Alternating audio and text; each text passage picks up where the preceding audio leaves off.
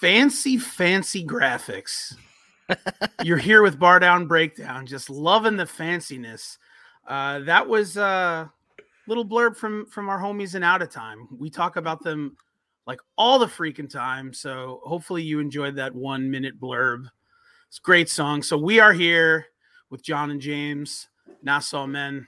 What's going on, gentlemen? Hey, real quick before we get started, did you know, little piece of history, that our combined heights, all four of our heights together, put together, would still not eclipse that of one newest Islander signing, Zdeno Chara, who, little did you know, 20 feet tall and just as old. So I was just gonna say, so excited. We're not 22 feet tall.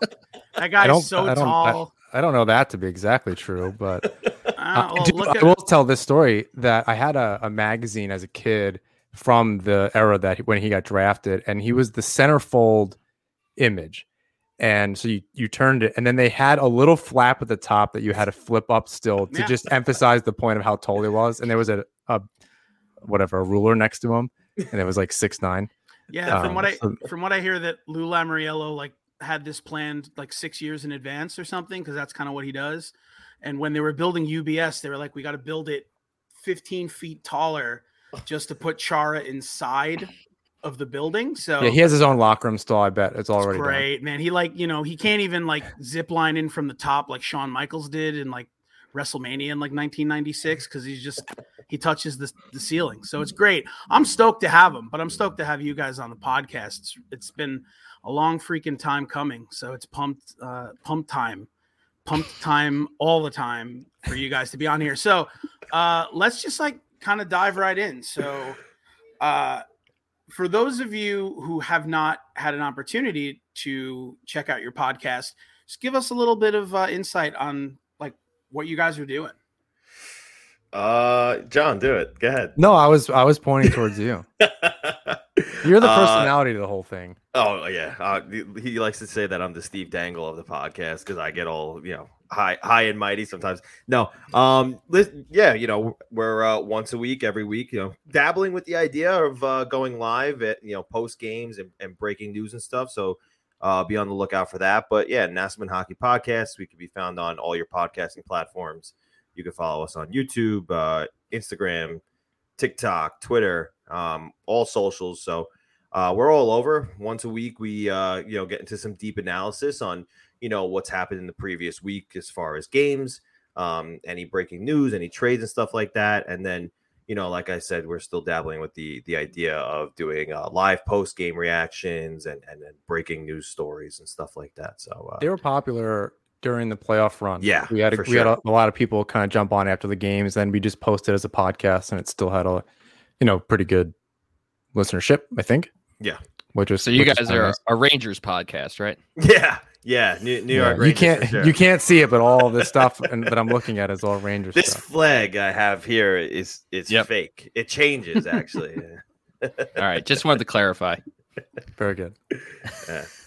So I guess tell us the story of how you guys linked up, because I listened to your podcast. I don't remember you guys ever really diving too much into like the history, the origin story, the origin. So it's really interesting. So although James doesn't anymore, and I'll let him tell you where you can find his new material. I'm not going to break that. And this actually, he's put it on Twitter. Yeah, he put it on Twitter. But for your listeners, it'll be for Islander fans anyway. It'll be cool news. But I started writing for the Hockey Writers a number of years ago, and all of a sudden James' name pops up in the chat. I'm like, why do I know this name in Slack? So I go into my Gmail, and I already had his email. It turned out we had written together at Isles Insight, which is the crew that was at Eyes on Isles even before that, with Andy Graziano and Joe Pantorno, who's made a name for himself, Scott Charles, even Andy himself. There's been a number of people from that crew. So apparently Jay and I knew each other from even a previous life for that. And then we hooked up at the Hockey Writers. And I think one right after another, I couldn't tell you who first. We were both like, we want to start a podcast. Who wants to do it? And then we just answered each other's message, and here we are. It was a match made in heaven. It was. I joke that we're perfectly combined here. We both have very different skills, I think. and kind of bring it to the show and behind the scenes, in the scene, like all that kind of stuff, like in front of the camera, all that. It works out pretty well. So, John, I feel like you and I are very similar at what we bring to our podcast, which is just beautiful beards and good looks. Where That's what I was just going to say, just rugged handsomeness. Yeah. So I know what that's like, John. Yeah, it's a heavy weight to bear. It could be a struggle at times, but ask Mikey to pronounce one Russian hockey player's name. Go ahead. One. Say Chara's first name. Zdeno. You got it. Zdeno. You can't even see. You can't. Sounds like an Italian restaurant. Yeah, I'm over at Zdeno's on. Hey, I'm gonna get the Zdeno's and the mussels in a sauce. But this guy can't even say Lou Lamoriello's last name. You hear him say Lamoriello. You threw an extra I in there. Yeah, Lamoriello. Yeah.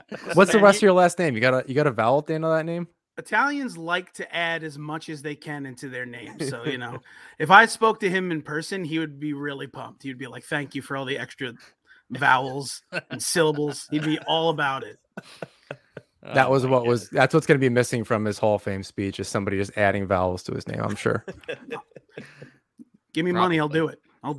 But okay, let's just get into some Islanders talk. So, we've got. I was pumped for the music stuff. We're doing Islanders talk first. Well, we'll get to music stuff for sure. Okay. And see, I'm the music guy for the most part. So if I can get my 3 or 4 Islanders talking points in, it'll be great. So people will think that I actually know what I'm talking about, which is awesome. You're not just wearing the hat. No, I mean it's someone gave me this hat. I don't even know what this means, but so we're fast approaching the season. We've got a couple of weeks to go, and then we're gonna have some real hockey going on. So. Islanders Twitter is one of those crazy places, right? Where there are always different ideas flying around. Tell us about that. No, what is that? So Tom doesn't even dabble in it. You think I don't, but I do. I just don't contribute to it. I just watch it from afar. So you are the white SUV or whatever, the Isles SUV. He's one of those accounts that are constantly yelling at me whenever I announce some sort of news. Exactly. For sure. That's what I do. But so you'd kind of like to think that maybe there's one big move left, but then again, maybe there isn't. But since you guys probably have a little bit more insight and are kind of connected to it a bit more than I might be, what are we thinking? Do we think that there's another big move out there, or are we thinking that we're going into the season with what we got? Jay, what have we been saying? Since July. I think it is what it is right now. I think I think the roster you see is what's going to be on the ice October 14th.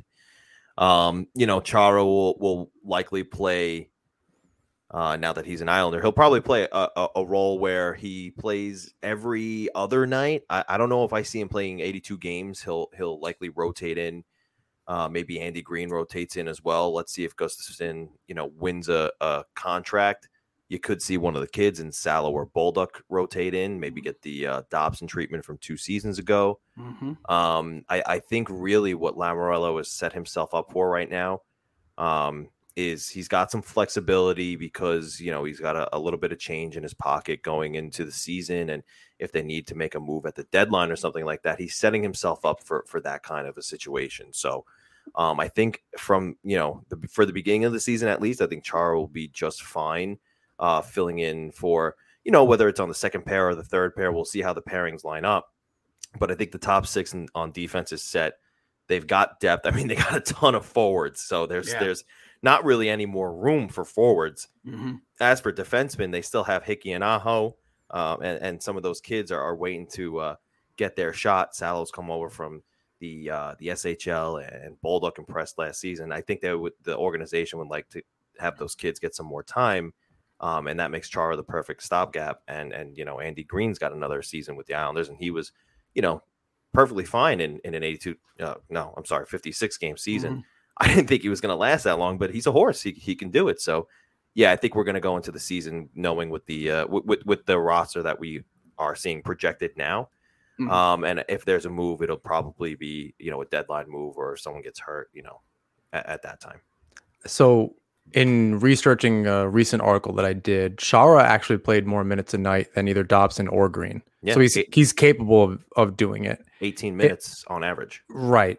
So my guess up front is maybe they treat the second and third pairing the same, and they kind of put them out. They lean a little heavier on Pelech Pulock if they can.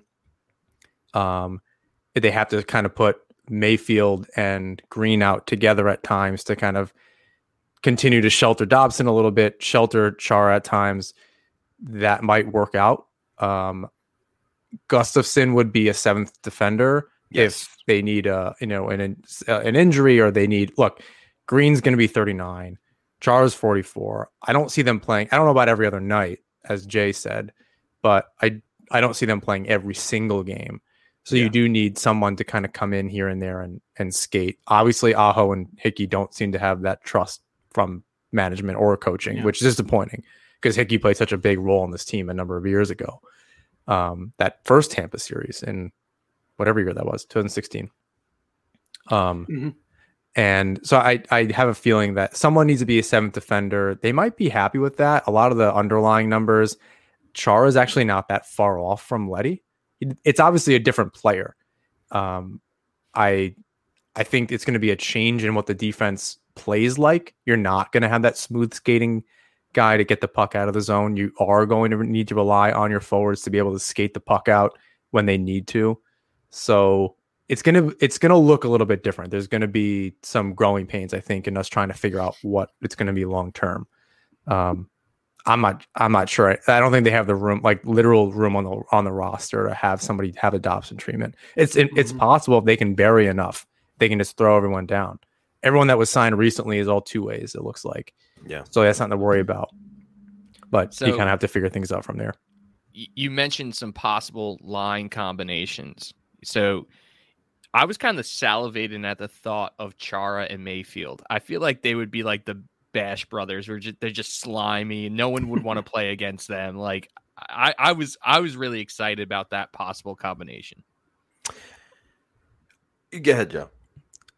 I think that's the pairing. I don't think it's all the time. I think you're gonna shelter Chara and Dobson. It's interesting, When I tweeted initially, I said, you could see a Chara Mayfield pairing. I was basically lashed. But it's very well possible. I think what the fuck is this guy drinking over here? Sorry, it's iced tea. Out of a vase? What is that? It's like a mason jar. Dude, these things are fucking dope.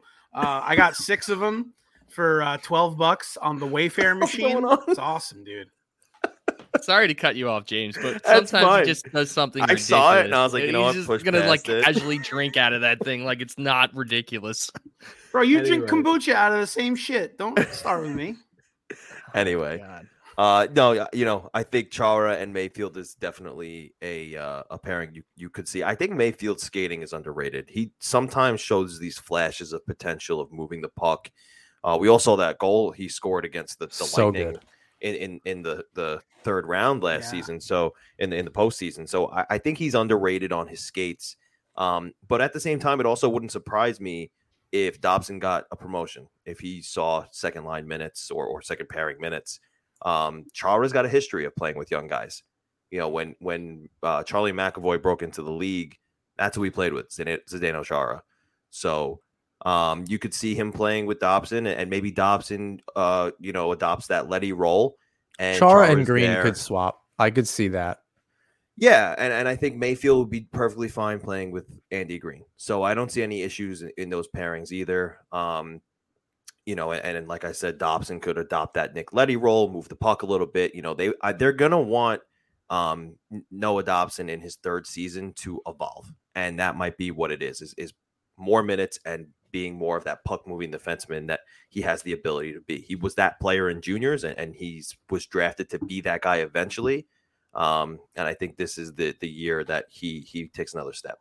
And they might be comfortable bringing in Chara after having traded Leddy because they feel Dobson can kind of get into that role, similar to on the offensive side of things with Wahlstrom. Exactly. You don't necessarily need to make a big move. They just need to make sure they can fit everyone, have good lines. You bring in Parise, even if you lose that, you get Lee back. Wahlstrom can be your guy. You can, right. He could score. I mean, you said you think he could pot 30. But he's I think he was easily a 20 goal guy last year. Yeah. He scored at a 22 goal pace. So yeah, these young guys, they need to be given a chance. And teams around the league, they give the young guys chances, and at 20, 21 years old, they're impact players. So it's not really the MO of Lamoriello and Trotz to let the young guys play, but with the times and the flat cap and restrictions on money, you might have to give them that chance.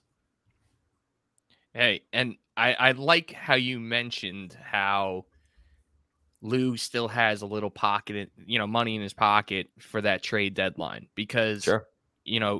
Depending on how this season plays out, we're expecting to be at the top half of the Metro. So, yeah, going after another, Kyle Palmieri type player, I don't study who's going to be possibly available at the trade deadline, but like someone like that, like a big ticket name to just, as a rental and just get us over that hump, man. That's huge, especially if we don't miss anyone, like any major part of our team due to injury. Yeah. Yeah. And who that might be, I don't know.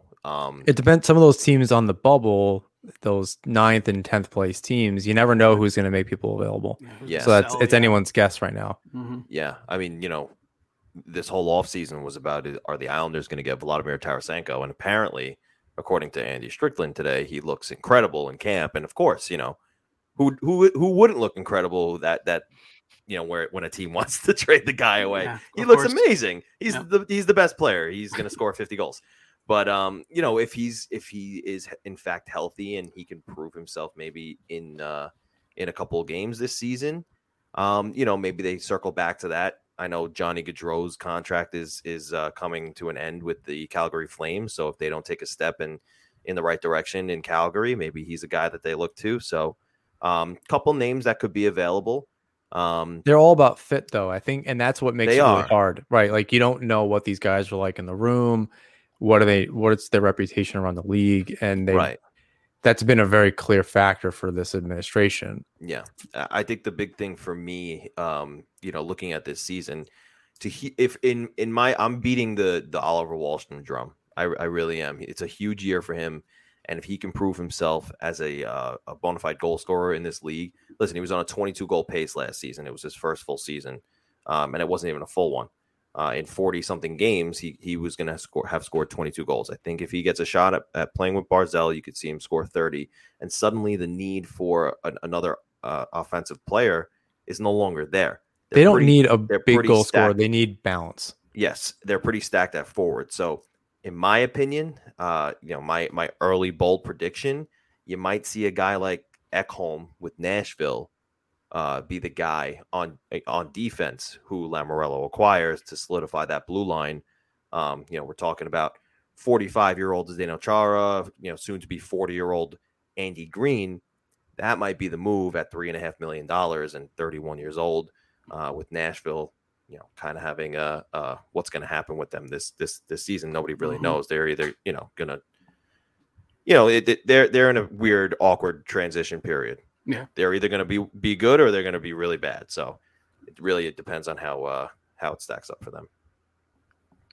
All right, I love to hear these predictions that at the end of the day might be absolutely just hogwash and not really anything. But this is what's fun about being a fan and being a diehard fan of a certain team, is just having these conversations. I love them. But I do want to kind of just peel it back even more to talk about you guys, because that's really why we got you on here. So, John, I know you are in Syracuse now, and James, you're on Staten Island. So I guess walk me through your fandom, because at the end of the day, you guys write about the Islanders and you talk about the Islanders, but you guys are also fans of the Islanders. So I'm just curious about your story as fans.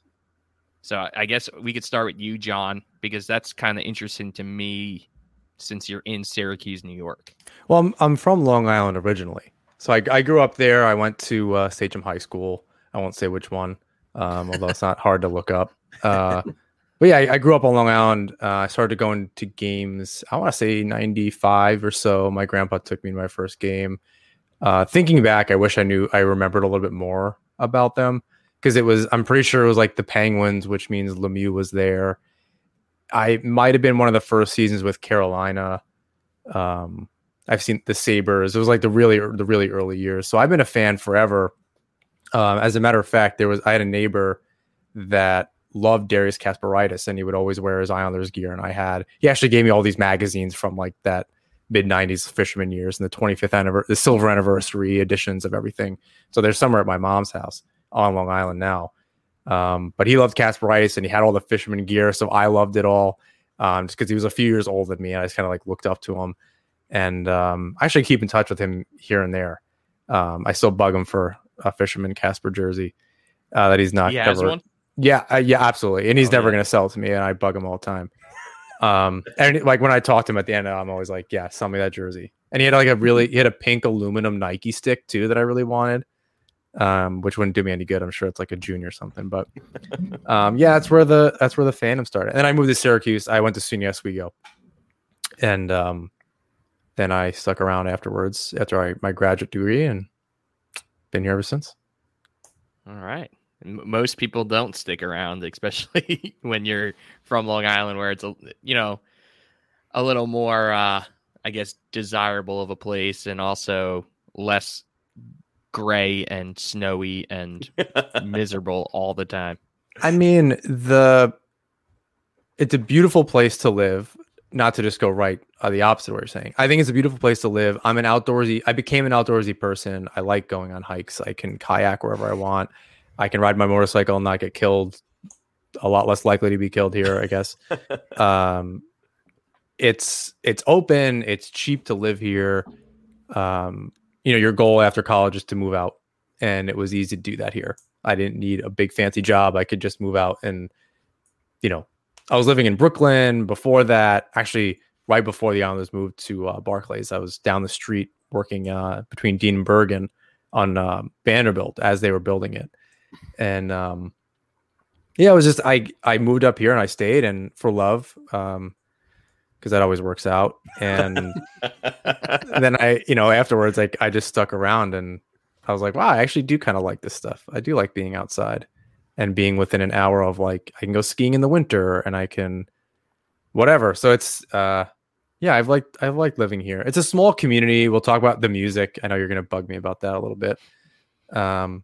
But yeah, I think I love Long Island, but I don't know that I'm in love with it anymore. I moved when I was 17 and I'm 30 or about to be 31. So it's been a long time, and I haven't been an adult there. So I get to go home and I'm a kid. I just I eat all the carbs ever. Yeah.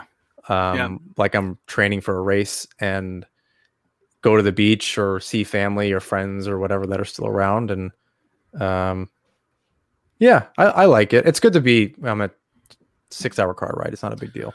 Yeah, that's kind of the prevailing factor that kind of comes into play when a lot of people talk about leaving Long Island. It's Long Island is a great place to a fault. When you go back to Long Island, sometimes you see some things that you hadn't seen in the past. So I always thought Long Island to be like a very, very liberal place, when I was growing up.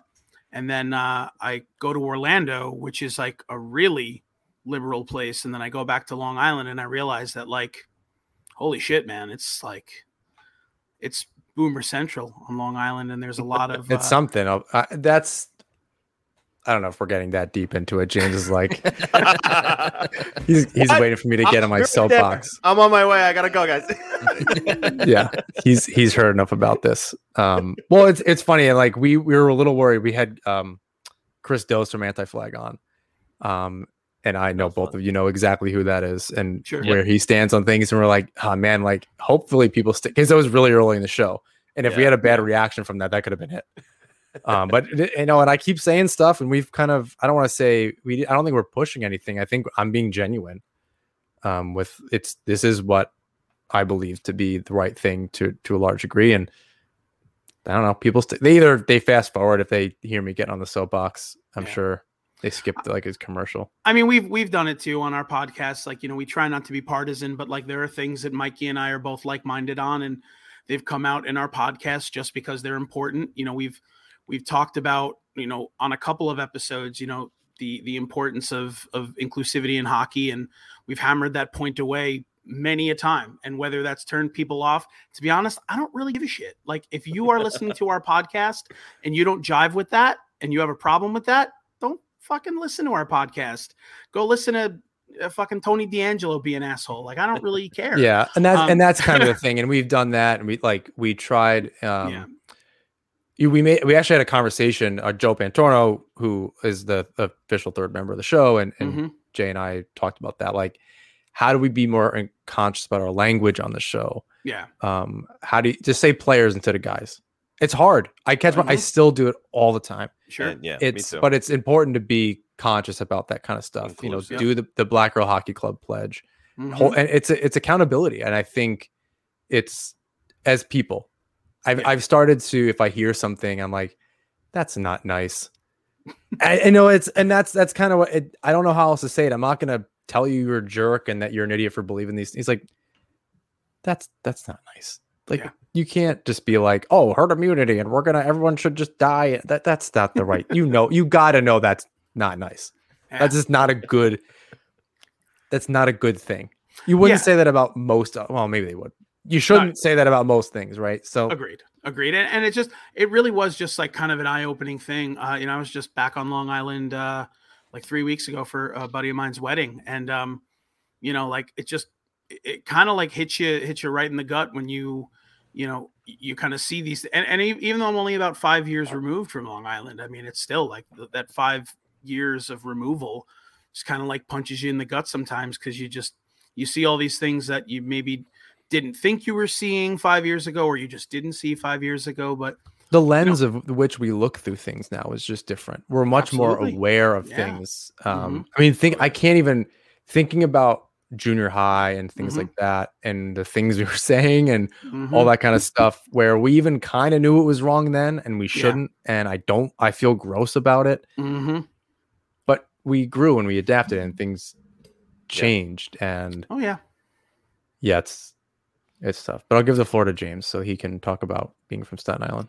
Yeah, I'm just curious about that too, because I know Staten Island is... That's weirder than Syracuse. Like, you got to know that. Staten Island is typically Rangers country, so... Yeah, tell me about it. Tell me, No, tell him about it. That's what he's asking. Growing up as an Islander fan on Staten Island. Yeah, I think my dad was a front runner. He grew up in the 80s, and that's when the Islanders were winning, and so were the Cowboys, and coincidentally he's a Cowboy fan, and so were the Yankees, and coincidentally he's a Yankee fan. So I am too, all of those things minus the Cowboys. I just couldn't, fathom that. But I grew up playing hockey. I got my first pair of skates when I was 3 and never left the ice. So fell in love with the game. My dad's probably more of a baseball fan than he is a hockey fan, but he is also, he's a hockey head like I am. But I fell in love with the game more as an Islander fan. And, growing up watching the Islanders, there was a lot of exciting moments. And I still remember being in my living room, because I couldn't go to the game, watching Sean Bates score that penalty shot. And my dad's friends were over, and I was just watching everybody go crazy about it because my dad's friends were all Ranger fans. And, they just loved watching a good hockey game anyway. And we actually had just come back from the park from playing hockey on Blades. And they're all, giving my dad shit about, the Islanders winning that game and everything. And it was just a great time. And I just fell in love with that atmosphere. And I remember thinking to myself, like, this is in my house. When you get to the state, the arena and the crowd, I love that, that roar of the crowd as well. And just playing the game, I love the reaction from the other bench and everything like that. So I fell in love with the game. I fell in love with the Islanders. And then, when it came time to think about what I wanted to do with my life, I was like, well, why not just, make this what I want to do with my life? I'm not going to play for them because I'm not nearly that good. But I could write about them. I was pretty good in English class. I could take a couple journalism courses, and sure enough, I did that. And now here I am today, where all my friends on Staten Island hate me because I am an Islander fan and an Islander writer. But they're good support because at now being where I'm at, they're all happy to see that I cut through the noise and was able to get where I am now. So, but John makes fun of me all the time. He tells me, I'm gonna drown you in garbage water because he's like, I can see the dump from outer space. Like, it's not even here anymore. Well, tell everybody where they can find your work now. So as of last Friday, Friday, 3:18 p.m. Eastern time. John was my first call after I accepted the position. Not even his wife. Not even my wife. It was John first. You can now find me working with David Pagnotta and the fourth period. Unbelievable. Hey, so, are you? Congratulations, man. Thank you. Are you still doing the teaching gig then, or is it going to take up more time? It's in a part-time capacity right now. We talked about the possibility of other things in the future. Still teaching kids on Staten Island. In fact, I was there today, and it's interesting being back in the building with all the kids. But I mean, listen, teaching is a great great career, and I do love it, but I don't love it as much as I love this. Like, when I'm not doing that, this is all I'm thinking about. I'm only thinking about what's going on in the news. What's the next email I'm going to get for what I have to report? What's the next thing I'm going to write? What's the next transaction? Like, I'm just so claws deep into this that although I do love teaching, pretty soon I'm hoping that it's going to be a thing of the past for me, and I'm going to be doing this full time. Hopefully, no one that you work for is listening to this show. That would be a hell of a resignation. It's secure enough where I could say that kind of thing, and if it they're Ranger fans, so that's and that too, they're Ranger fans. So if they haven't fired me already, the top 40, so they're definitely not listening to this podcast. Well, before we actually do move into some music talk, let's just take a quick breather to hear from our sponsor, and we'll be back on the other side if I can find the video that I'm going to play. All right, so here's a quick word from our sponsors at DraftKings, and we'll be back in a minute or so. Week 2 of football is in the books, and now it's time to review the tape and get ready for Week 3 with DraftKings Sportsbook, an official sports betting partner of the NFL.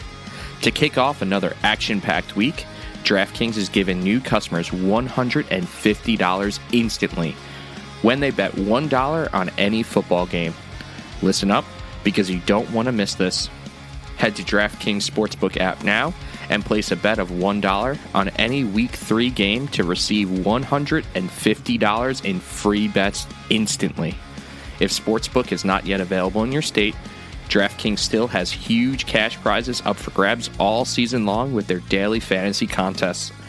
DraftKings is giving all new customers a free shot at millions of dollars in total cash prizes with their first deposit.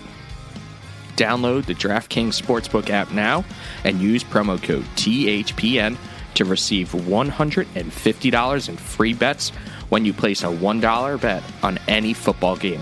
That's promo code THPN this week at DraftKings Sportsbook, an official sports betting partner of the NFL.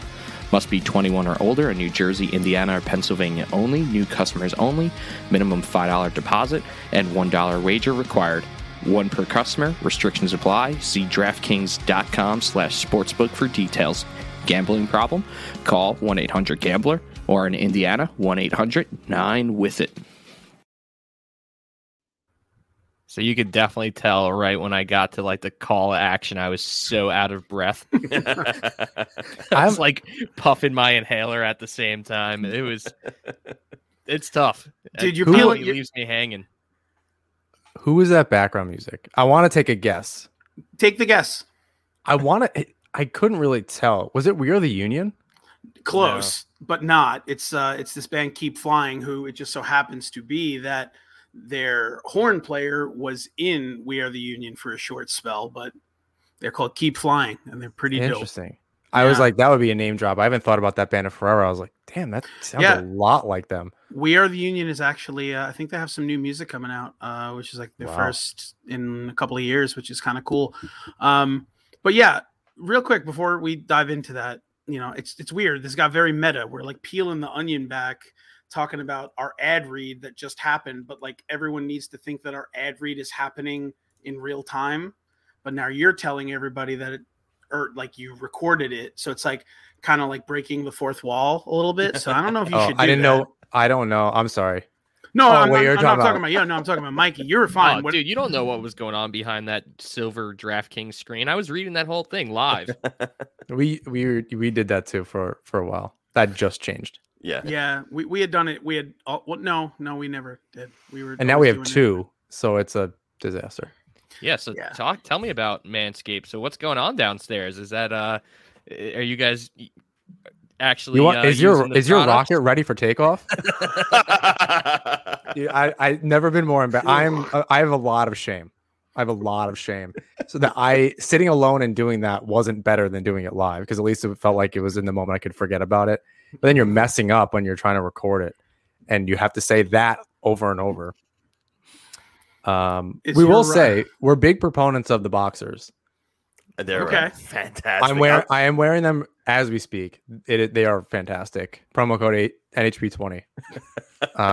Quick plug. Love that. Plug. But anyway, we can move on off that. It's hard, no pun intended, to talk about that. Yeah, I mean, listen, if your grapefruits are in need of a shorning, Manscaped. I've been getting all the. What a segue! Holy shit! I've been getting these we've been getting like a bunch of targeted ads for like a bunch of like testicle stuff between Manscaped and like these like shorts that don't chafe and like all this stuff. It's like, man, I didn't realize testicle care was that important until you don't realize it is until you have the product and you're like, wait a minute, hold on. I will absolutely say that there's a few products that I've gotten recently, actually, as a result of Mikey or whoever was behind the podcast account telling me that I should go after Everyman Jack. They had sent me some stuff too, and now I'm hooked on it. Everyman Jack is great. Yeah, I love that sandalwood. Yeah, man. So good. Yeah, it's they sent me some stuff, but now they have a customer for life. I love that, man. Love that. But so speaking of testicles, right? I'm sure you guys have spent time in a mosh pit, right? I'm sure both of you have, right? Have you ever actually like taken one to the nuts like while dancing? Because I have. I'll tell you the story. It's a short story because it took me. We've been talking a lot about balls, so I mean it's a quick 20-second story. Fear Before the March of Flames, right during, hey kid, on my computer, stop all the downloading. Right as like the breakdown started, I went to like move backwards to like throw a backwards haymaker, and then the person in front of me just mule kicked me right in the testicles, and I went down right in the floor of the downtown. And that's my story. That's fun. So I wish I was there. Well, you weren't, because Fear Before the March of Flames would have scared you then and probably now. Definitely now. So let's talk about that. So let's talk about growing up in New York, Long Island for most of us, in that scene. I mean, it was a really deep, rich scene. I mean, you could talk about all the bands that came out of Long Island or all the bands that came to Long Island to play. But I mean, let's just kind of talk about that a little bit. We're going to talk about Silent Majority for the next 20 minutes. Everyone buckle up. I am fine with that, dude. Silent Majority. So there I go. I just got him going. And so the funny thing about Silent Majority, or I shouldn't even say it's the funny thing. It's so like my introduction to Silent Majority was, of course, after Silent Majority was long gone. Oh yeah, we're all too young. Yeah, exactly. I'd been listening to Crime in Stereo and Glassjaw and like all these bands and like and yeah, exactly. And they're all of their influences were Silent Majority. So I was lucky enough to before it had closed down at Revolution, Silent Majority did a couple of shows. I think actually the one that they did that I was able to go to was for Rob McAllister, who was an Iron Sheik, who unfortunately passed away, and they did like a little benefit show for him, and Silent Majority played, and I got to see them, which was one of the coolest experiences of my life. But like, you know, I always think I'm old going to shows, but when I went to that Silent Majority show, I was the youngin', and that's you can definitely a very interesting thing. But Silent Majority, yeah, I mean, incredible band. Yeah, I saw Crime and Stereo. Talk about. Well, I'm going to double up on this. Mm-hmm. I saw Crime and Stereo do Life of a Spectator. Oh yeah, at 89 North. 89 North, yeah, I remember that. Mm-hmm. That was cool. Just to double down on the Long Island hardcore scene, and the Movie Life guy was there. I can't remember his name. Vinny. Yeah. He was there. Who tweeted at me about the Syracuse band that I can't even remember who that was? That'd be me. That's probably Mikey. Tom don't tweet. So let's talk about the Syracuse scene as well, because the only band I could think of was Honor Bright, which was on Triple Crown Records. When I was going to SUNY Cortland, they were like kind of the local Syracuse band. So whenever I went to a show in the Syracuse market, they were always opening. So I've seen. What year was that? So that? I was at SUNY Cortland from 2005 until 2009. God, that wasn't a bad time around here. You got to. I also wanted to counter with a Long Island band that I feel is kind of the equivalent in Patent Pending. Mm-hmm. Man, Patent Pending. So it's immediately who I thought of. I was like, I need to counter with something, and I feel like Patent Pending. Patent Pending ended up like kind of being a breakout Long Island band. Like they ended up kind of getting a little bit of traction and were able to tour the country. And they were playing shows when I was playing shows in high school. Yeah, at East Islip Lanes. Oh yeah, and tracks in Ronkonkoma and stuff like. I was trying to think of this today actually because I was like, I don't want to stumble over myself. So what Long Island band were you in? It was just like a really crappy like garage band that we do like battle the bands at tracks and play at 1 p.m. at an empty bar. But what year? Like what years was this? Oh, like 05 to 08. Okay, so yeah, what band was it? It was. I don't even want to say because it's embarrassing. Okay, just say it. It still exists. It was. So this is 2005, however old we were. So it's called Strange Generation. And we wanted to be this weird Blink Green Day thing because this is like we listened to all like Fat Records bands in high school and stuff like that. Anti-Flag, NoFX, whatever. And then obviously, I love Travis Barker because that was who you loved in 2013. So did I. If you were a budding drummer, that's really close. So real quick, let's have a local Long Island band 2-minute penalty box session here because you were in a Long Island local band around the same time that I was in a Long Island local band, and I guarantee you that there are bands through which our paths crossed. So I'm just gonna just launch a bunch at you, and you tell me if you remember them. So, oh my god, Jaded Waste, you remember them? I don't. I feel like I'm gonna not be That's good okay. at this. That's fine. Do you remember a band called A Bloodless Ambition? No. Okay, that's fair. Madison Prep. Madison Prep was a Connecticut band, but they were always on Long Island. No, they were on Long Island. No, they were a Connecticut band. I'm pretty sure. But okay. On the Google machine. Mikey's going. I'm going. Yeah. No, I mean, go for it. I'm pretty sure they're probably a wiki, but pretty sure they're from Connecticut. Let's see. You were out in Suffolk? Yeah. I don't know. Our shows were, I don't know if I can't even remember who we played with that. Like we played at tracks a bunch. Like I said, East Islip Lanes sticks out to me as mostly the bowling. So East Islip Lanes was interesting because East Islip Lanes, the guy that ran those shows was a very good friend of both of ours. His name was John. Well, his name is John. He had huge gauges.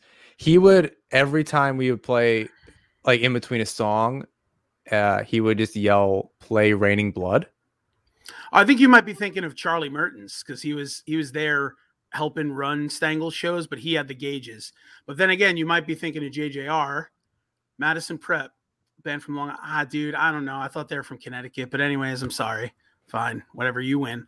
But nice. So the great thing about like all this these Long Island local bands and stuff is like it was such a like a scene that I was entrenched in. But like you had those handful of bands coming out of Long Island that really did big things. talked about Crime in Stereo, obviously Silent Majority, Glassjaw, the movie Life. But then, you had some of the bands that were a little bit away from that more like punky sound and were a little bit more on that, I guess, emo wave. You think of your Taking Back Sundays, your Brand News, your Envy on the Coasts, your who played at the Coliseum. Like, didn't they do a music video at the Coliseum? Oh yeah, Envy on the Coast. Yeah, they did. Our buddy actually played Riot Fest 2 days ago, and they have a sweet guest feature with Anthony Green from Circa on it. And Anthony Green actually came out during those parts at Riot Fest, which I would imagine is probably the first time that's probably ever happened. I thought Envy and Circa toured. Maybe in the very beginning of Envy days. I thought they might have, but so he came out and sang on The Gift of Paralysis. That's super cool. That's super cool. See, I love festivals at this point. I don't do you guys remember the first kind of punk rock festival that you guys went to? Claus Fest. I went to Claus Fest. I was 12 years old. My dad was like, we're gonna go to a show, and it was Puddle of Mud. Ooh, okay. It was The Offspring, who absolutely stole the show. Great Chevelle band. Wound up, and it was Claus Fest, so it was in December. Chevelle wound up not making it because they got stuck in a snowstorm, and I was super upset because I loved Chevelle then. And oh man, I can't remember who the last band was, but it was a really, really good show. And I was 12 years old. I was having the time of my life. And I just remember. Was that a Madison Square Garden show? It was No, it was a Hammerstein Ballroom. Hammerstein, okay. Hammerstein. Hammerstein Ballroom. And I just remember after that, I turned to my dad. I was like, Dad, I want to play the drums. And then sure enough, ironically enough, John and I are both drummers. So, God damn it! From then on, yeah, and that's why Syracuse Band Connection 2 is playing in Syracuse bands. But I was in the Staten Island band scene for a little while, and that was out here. It was all hardcore. Yeah, and that was fun. That wasn't really my style. I like the pop punk. I like the metal and everything like that. I'm a wide range of genres in rock and roll. I love the Beatles. I love Slipknot. I love Avenged Sevenfold. I love the Red Hot Chili Peppers. I'm all over. And the band that I was in, I was the second drummer. So when I came in, everything had already been set in stone, and so they tried just learning stuff. Yeah, and they tried heavily. Funny enough, talk about learning stuff. My first show, they told me 2 days before the show, they're like, "Hey, we need a drummer." Our guy had a meltdown and quit on us. I was like, "No, true, no shit, no shit. Who doesn't do that in the music scene?" Yeah. And, they were like, "You think you could learn this list of songs in 2 days?" And I'm like, "Yeah, sure, no problem. Let me see it. I probably know most of them anyway." And he hands me this piece of paper, and it was like a scroll, and it just fell and hit the floor. And I was like, "What? There's 60 songs on here. How long is this show?" Yeah. And he's like, "Yeah, it's like an all-day event, dude." And I'm like, "All right, I know about 30 of them, but I need to learn 30 songs." And I learned 30 songs in 2 days. I had to be 18 years old. And, my mom at the time was like, "Are you going to leave the basement in these next 2 days?" Because I was down there just learning songs for literally 48 hours. Mm-hmm. And then, I luckily didn't mess up too much. They wound up saying, "Hey, man, we really liked what you did. You want to be in the band?" And I was like, "Yeah, sure." So we tried to I don't want to say reinvent the wheel, but we did a lot of. We were very Avenged Sevenfold-esque. Okay. Which is true to my nature. I mean, I have a whole sleeve dedicated to them. And that's my favorite drummers, Jimmy the Rev Sullivan, and that's who I replicate my craft after. And ironically, he was replaced by one of my other favorite drummers from Long Island, Mike Portnoy, from Dream Theater. Yeah. So funny how all that comes full circle. Here's I know a Long Island connection, a more modern connection. When I was playing in a band 4 years ago, and we were on tour, we played a few shows with Crash the Calm, who freaking rule. Yeah, great band, Crash the Calm. Yeah, for sure. Good dudes. I listen, after we were playing shows with them, I listened to that record a million times. Now it's so good. I mean, honestly, and like to bring it full circle, like as far as Long Island bands are concerned, there's a lot of great bands on Long Island right now. There's a band called Somerset Thrower who are just like unbelievable, man. They kind of, to me, are sort of like one of those 90s alternative punk bands that would probably fit onto like a bill with like Sam I Am or Hot Water Music and are just fantastic. And then you've got Dad Rock. Yeah, kind of like dad rock, but more like punky dad rock. I appreciate Hot Water Music the older I get. Oh yeah, absolutely. But that's the way it goes. Like the more you want to go to Fest in Gainesville, the older you are, essentially, because like Fest is just like the ultimate like dad festival. It's just like the festival just takes over the whole like UF campus when all the UF students are away. And they're just like, yeah, $2 PBRs and like 7 bands are playing at 7 different venues. And like, you can walk to each venue and like watch a little bit of a show and then like go like have a seat on a bench and then go to another show and then like a bench, sit down. Yeah, man. Dude, like sounds great. Yeah, we got one bench. That's their selling point. They have that on the flyer. They got a bench. They got a hot dog cart. They've got a bunch of PBR. Sold. And most often they've got Hot Water Music like almost every year, or Less Than Jake almost every year. And it's just like a bunch of old sweaty guys just like singing A Flight and a Crash, New Remedy, and it's just great. Everyone's hammered. Listening to I can listen to Caution a million times. That whole record front to back every single time. It's so good. You can. And so Long Island, but that's the thing. So you think Long Island is still crunching out those kinds of bands, Somerset Thrower, Iron Cheek, but then you've got, bands like, this great band Maxiel, who are like a newer emo band, like patterning themselves after like American Football and like all these bands. And it's just like, it's really cool to see that Long Island is still manufacturing great music.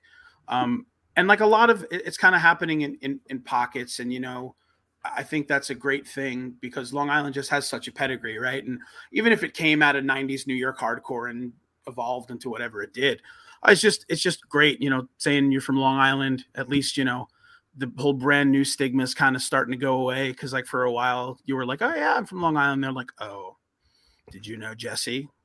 Like, did you see what he did? And it's like, yeah, okay, I guess. Yeah. Turns out I'm not responsible for him. Or the 11 million other people on the sand dune. I know. But that's the thing, man. You're going to be shocked to hear this. Oh, you're from Long Island? Do you know Teresa Del Judas, the medium? Have you ever gotten a reading? No, fuck no. Yeah, we go to the same pizzeria. Fuck off. Probably do though. Well, I was going to assume that James was just like best friends with Pete Davidson because he's from. I'll tell you what, too. I know him. I went to high school with him. Really? I went to high school with him. He was a year younger than me, but he was always way funnier than James. That's what he's gonna say. He was always way funnier than me because I'm not. John's the funny one. I'm the. I'm not the funny one. But he was a genuinely nice person, and he was always the way he is. How you see him on SNL and everything. That's Pete. And I'm not gonna sit here and claim like, oh, we're best buds, but I would see him in the hallway. I would say what's up, during high school and everything. Regular conversation.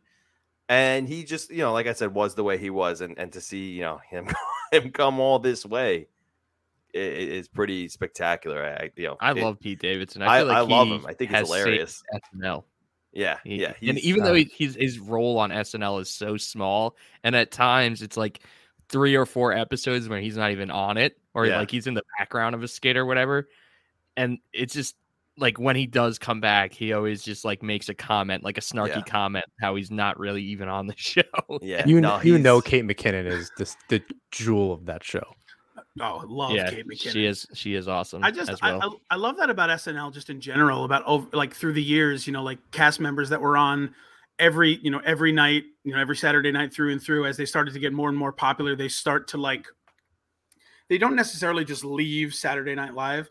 It's like you just get featured less and less because you got more going on, and then just all of a sudden someone kind of takes your position over, and then you're just out there in Hollywood. But I just stumbled across, it's been out there for a long time, but I just stumbled across it, this video of like, I think it was like Chris Farley, David Spade, like a couple of people like in some restaurant in Manhattan.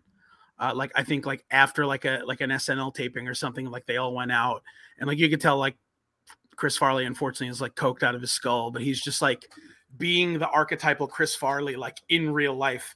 Like, you know, like something happened and like they ate all the bread and he just like turns around and he's like, more bread, like come on, like, you know, like Chris Farley would do. And it's like, holy shit, like that's the Chris Farley I know and love. So I guess, you know, if Pete Davidson's much that way, I wonder what it would have been like to like go to school with Chris Farley though. That would have been something else, man. Unreal. That'd be a trip.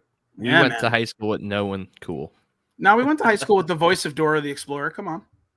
That's cool. Yeah, she did. Come on, vamonos. Yeah. Mikey, I'm gonna tie it back to Syracuse for you, and I'll answer your band question. I'll get through that with another Nickelodeon show. The voice of SpongeBob, Tom Kenny, played in a band in Syracuse called the Tearjerkers, which is the best name ever. Because I did a history of rock and roll exhibit when I worked at a museum on like Syracuse rock and roll history. And I met like his band members. They like came in and like had posters to give to us to like put on display in this exhibit. And I learned that I saw a picture, really nice, like 18 by 24 of Tom Kenny on stage, like being the lead singer of a band. So voice of SpongeBob, bringing it back to Syracuse. Okay. The music scene in the like presumably like the 70s or 80s. But to answer your question from before, Syracuse bands, I mean, Polar Bear Club, I think people would say maybe it's Rochester. I would say Rochester. But there's a big Syracuse connection with them. Another Breath that's probably one of my favorite bands. Go listen to God Complex right now. Stop listening to the show. And listen to that front to back. It's so good. Polar Bear Club, Another Breath. You know, If Hope Dies, they're like Auburn, but they were really big. One of those dudes tattoos me now. Thad. Yeah, he's they were like cool.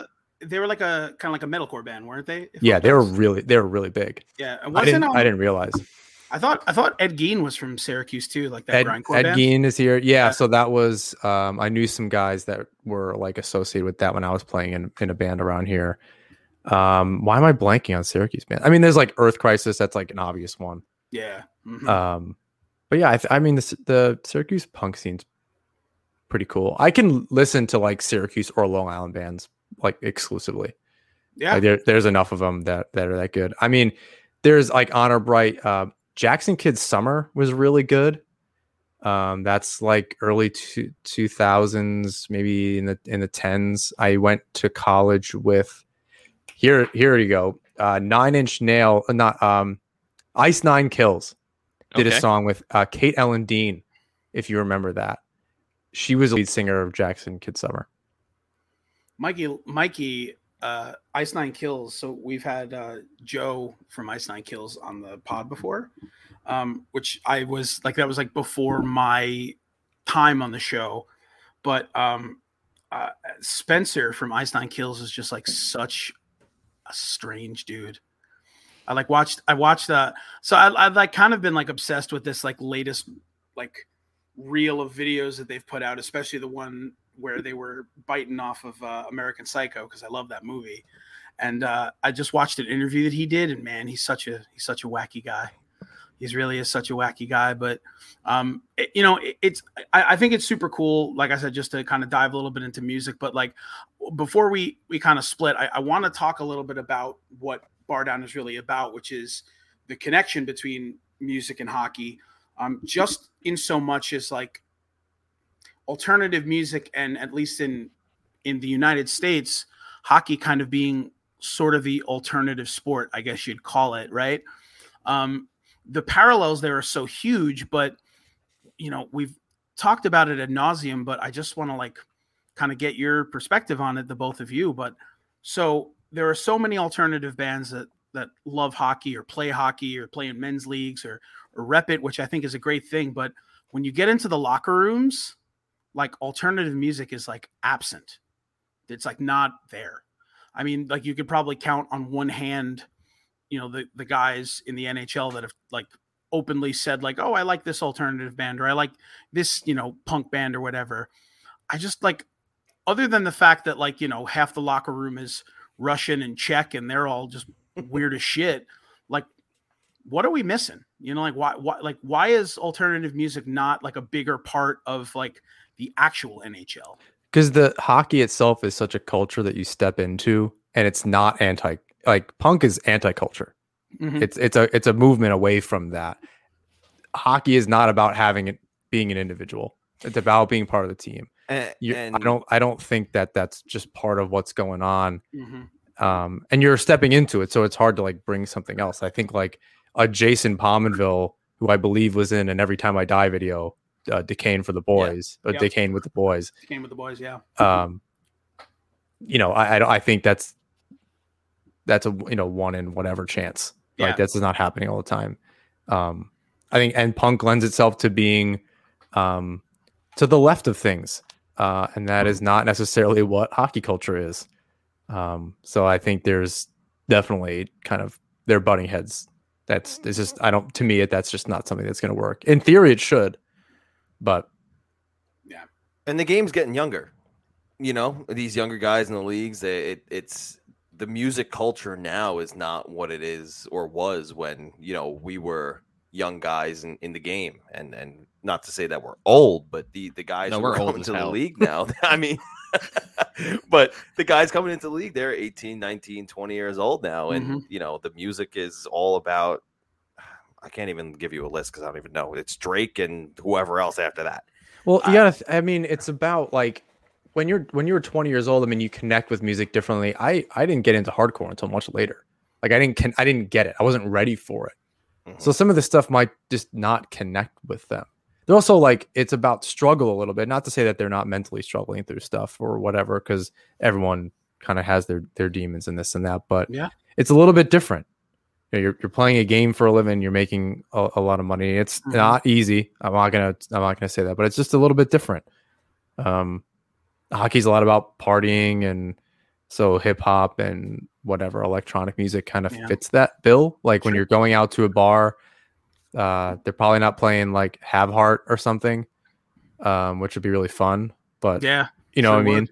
I mean, you do see like when I was in Trench in Syracuse and we were on tour, just like playing shows or whatever, there's always people with like hockey hats on. Like there's a lot of fans. That connection makes sense as far as the people that are taking part in the culture, just not always like who's in the band or who's on the hockey team or something like that.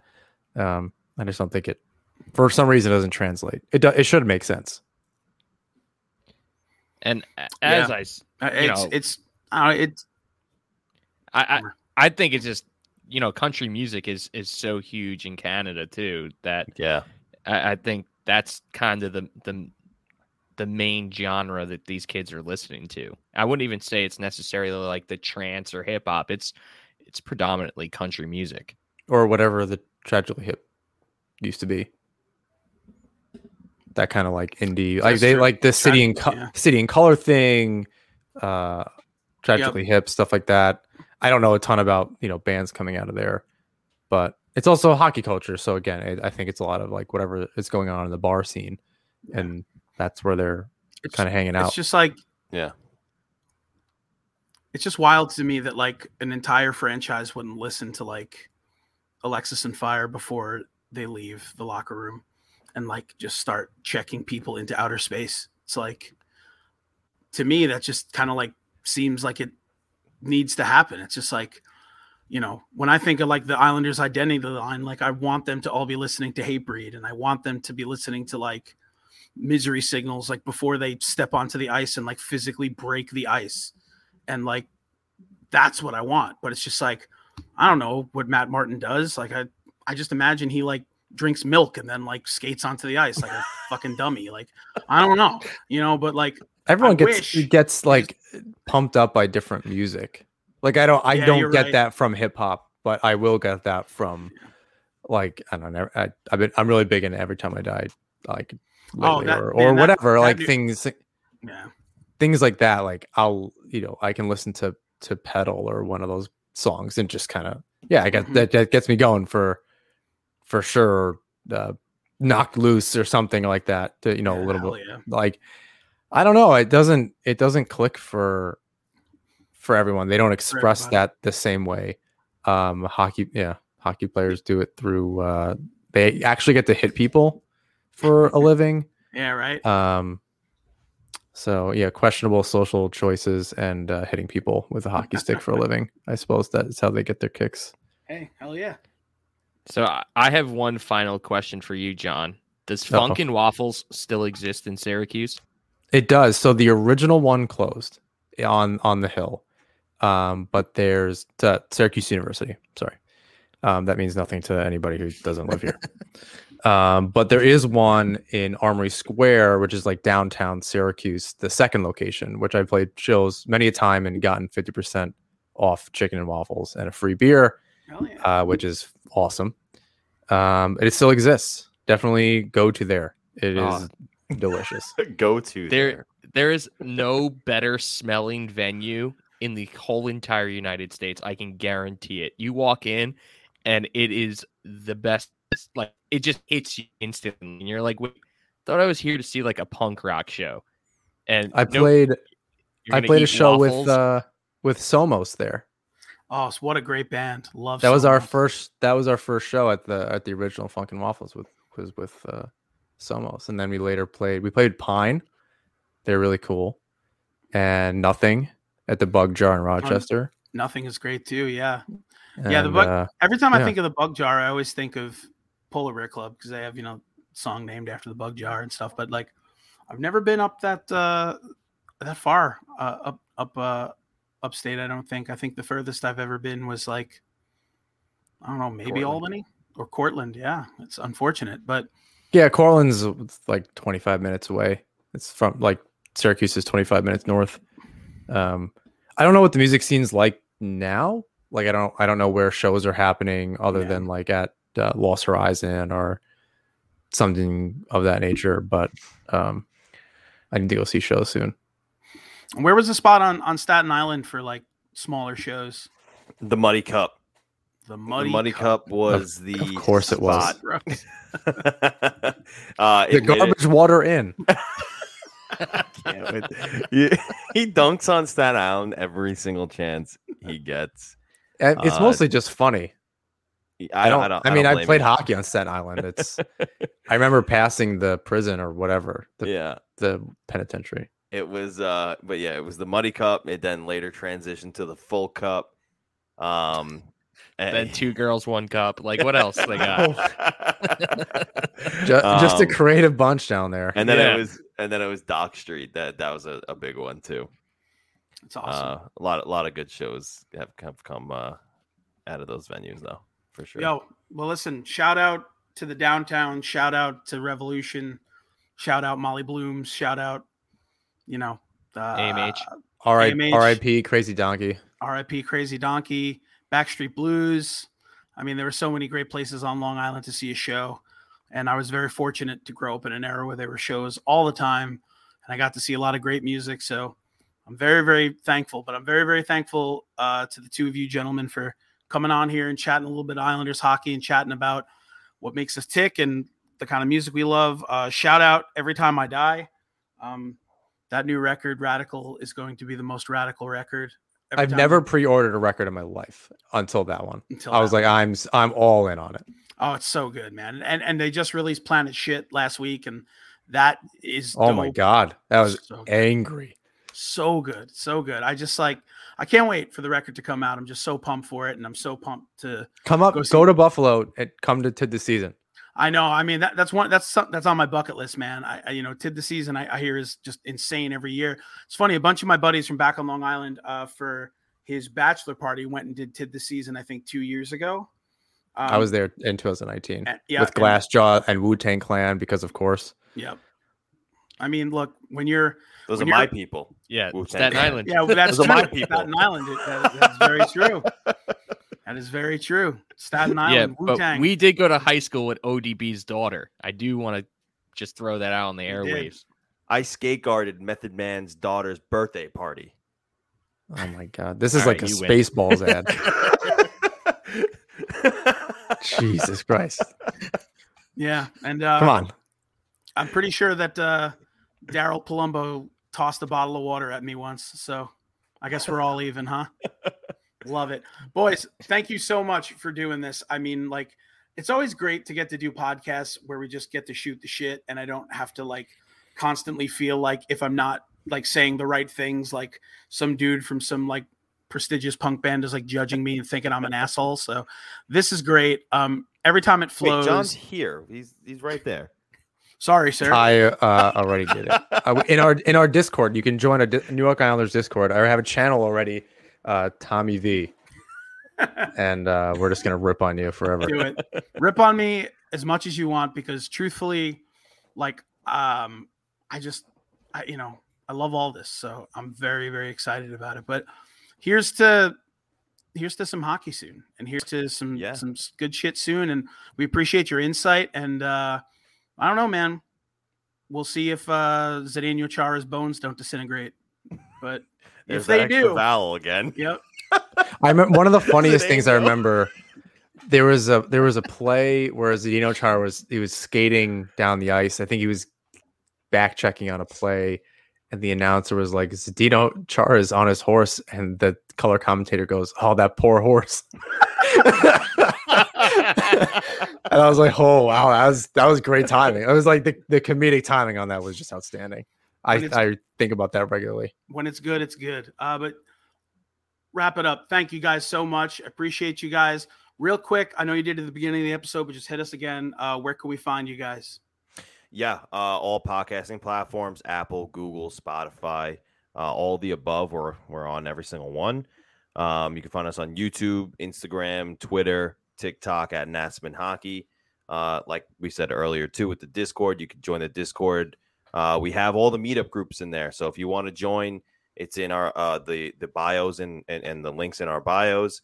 So join the Discord and chat with guys and people from where you're from. You know, I think we have every single place, right, John? I think I put every single meetup group possibly in there. There's a few that like there's different people chatting in there, but you know, it's a safe space. Come join, chat it up, engage and have some fun.